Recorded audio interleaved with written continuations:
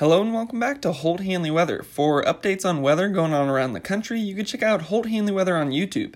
But for right now, this is the short-range forecast discussion for April 2nd to April 4th, 2020.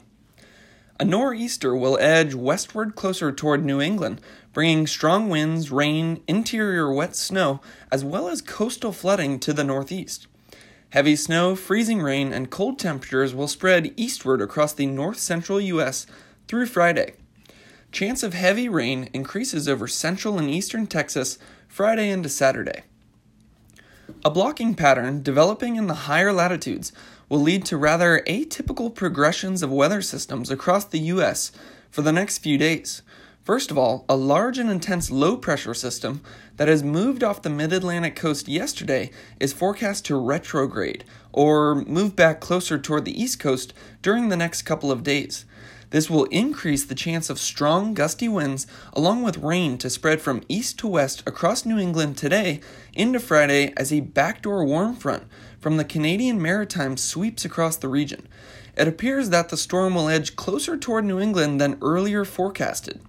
Therefore, coastal sections will be more likely to be impacted by high winds, flooding, high surf, and possibly beach erosion. Over the interior sections near the Canadian border, temperatures are expected to be cold enough to support wet snow and mixed precipitation. The Storm Center is forecast to make its closest approach to Cape Cod Friday morning before gradually pulling back to sea. Winds and rain are expected to slowly taper off later on Friday and may end by Saturday morning. Meanwhile, on the other side of the country, a strong cold front is expected to move slowly eastward across the northern plains and into the upper Midwest as a broad upper-level vortex interacts with a surge of cold air from western Canada. Behind this cold front, temperatures are forecasted to fall much below average across the northern Rockies to northern and central plains. A swath of accumulating snow is expected today from the northern Rockies to North Dakota. By Friday, the snow should be confined to northern Minnesota into northern Wisconsin, where more than 6 inches of accumulation is possible. In addition, freezing rain is expected to precede the snow from the eastern portions of the Dakotas into western Minnesota.